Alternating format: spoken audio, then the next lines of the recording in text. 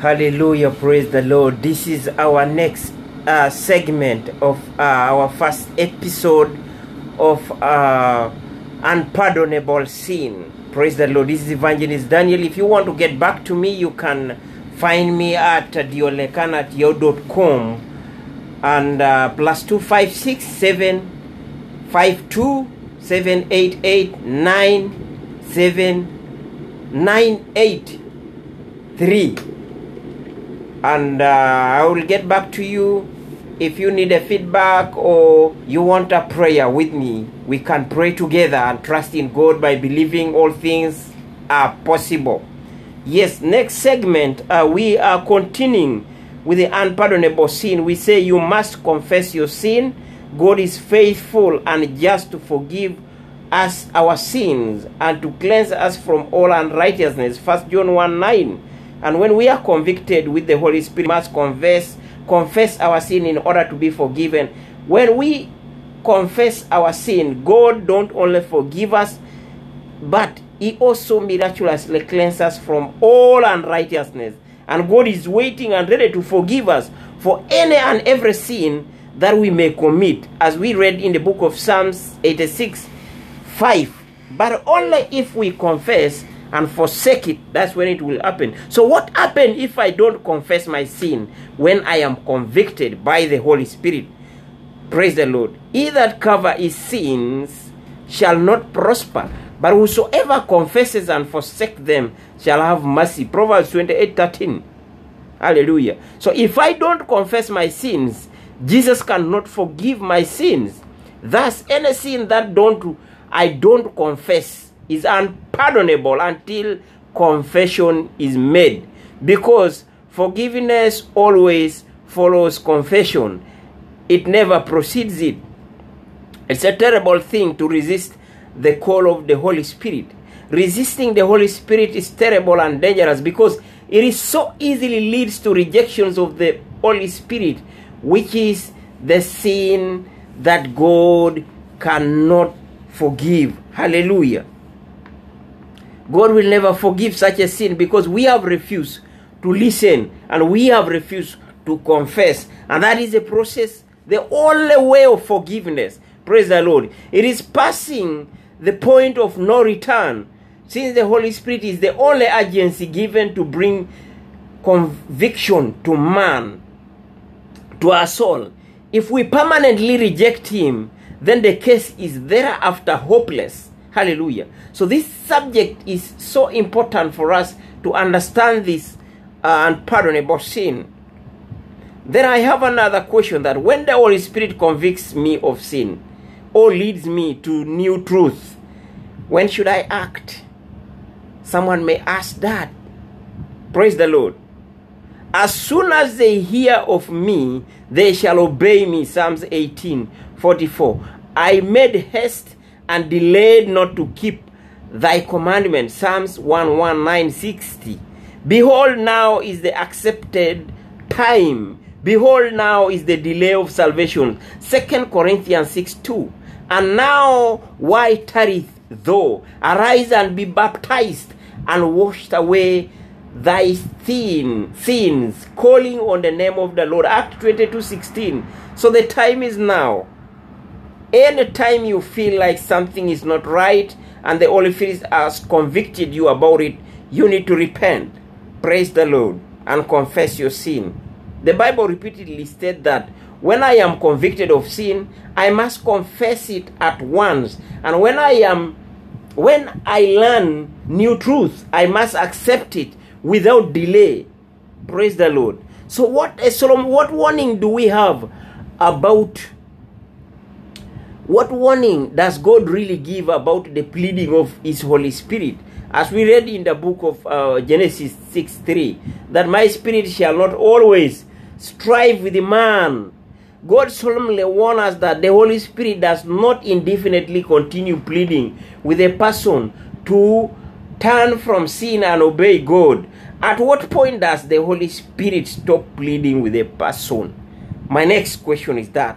And I want to tell you that if you read Matthew 13:13, the Bible says, therefore speak I to them in parables, because they hearing, they hear not. The Holy Spirit stops talking to a person when that individual becomes deaf to his voice. The Bible describes it as hearing, but hearing not.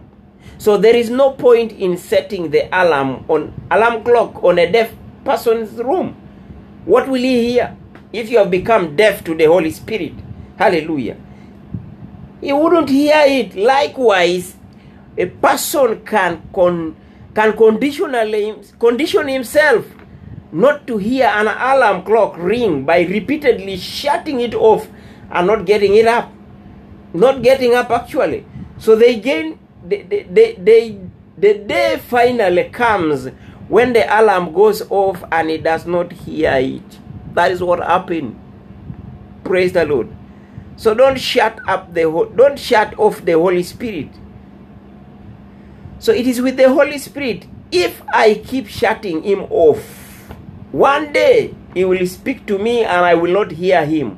When the day that comes, the Spirit suddenly turns away from me because I have become deaf to his pleadings. I have passed the point of no return. What a solemn disquieting warning against resisting the Spirit of God. God through his Spirit bring light. Praise the Lord. And convictions. John 16:8. To every person on earth, what must I do when I receive light from the Holy Spirit? The path of the just is as the shining light that shines more and more unto the perfect days. That way of the wicked is darkness. Proverbs 4:18 and 19. Praise the Lord. So the Bible rule is that. The rule of the Bible is that when the Holy Spirit brings a new light or convictions of sin, then you must act once, obey without delay. If you delay and walk in the light as you receive it, if you delay and walk in the light as you receive it, God will continue giving you light. And if you refuse even the light that he has given you, will go out. I will be left in darkness. That's what the scripture says. So the darkness that comes from a persistent and the final refusals to follow light is the results of rejecting the Spirit of God, and it leaves you without hope. Praise the Lord. Then my last point here as I conclude: can any sin becomes against the Holy Spirit? Yes. Yes.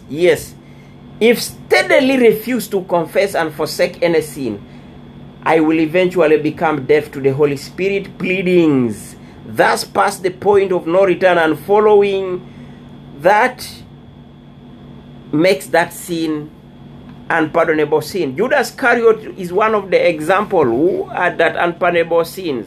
His sin was covetousness. John 12:6. Why was it? Because God could not forgive it. God could forgive him.